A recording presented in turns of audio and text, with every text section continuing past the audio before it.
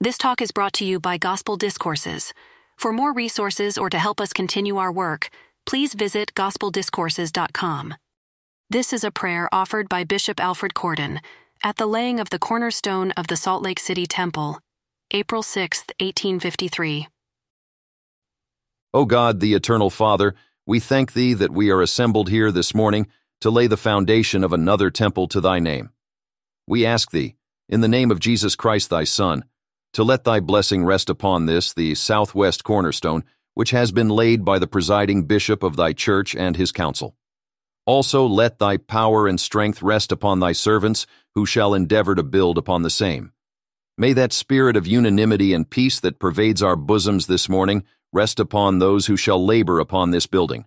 May it also rest upon their wives and children and extend itself throughout the length and breadth of this territory and the whole world, that the honest in heart may rejoice and Thy saints be filled with thanksgiving, with praise and adorations to Thy great name, for the mercies Thou art continually extending unto them.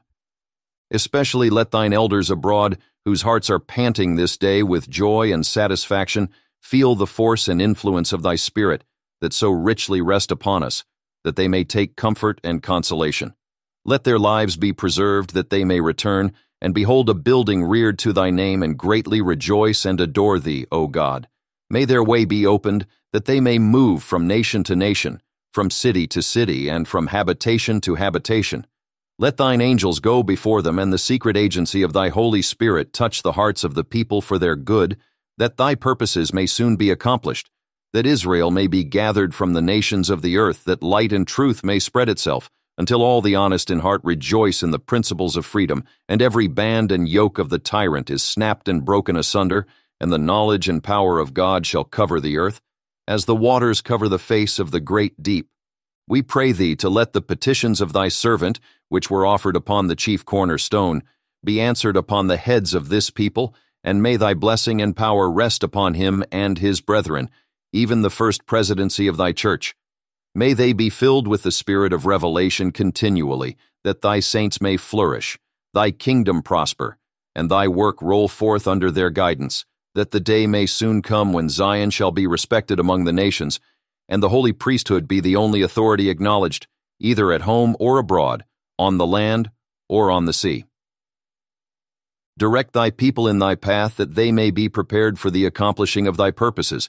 Let the temple, for which we are this day laying the cornerstones, be reared to Thy name, and the top stone be brought on with shouts of rejoicing before Thee. Let every person that shall put forth his hand to prevent this thing from being accomplished sink into oblivion, and may his power wither like the gourd of Jonah.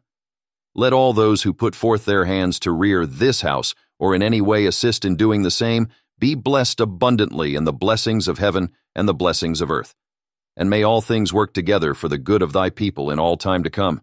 We dedicate this stone and resign ourselves to Thee, to use us according to Thy pleasure, praying Thee to direct our course and save us eternally in Thy celestial kingdom, in the name of Jesus Christ. Amen. Recorded by G.D. Watt. Found in the Journal of Discourses, Volume 2, pages 39 through 40. At Gospel Discourses, we are diligently working to bring you more of the words of the early church leaders. This, of course, takes time, money, and resources to create and post each discourse for you to listen to and ponder. Please donate to help us continue this work and bring more of these valuable resources to life. Consider a monthly recurring contribution. This allows us to consistently bring you more foundational talks and sermons from early church leaders. Both one-time and recurring donations are welcome and appreciated.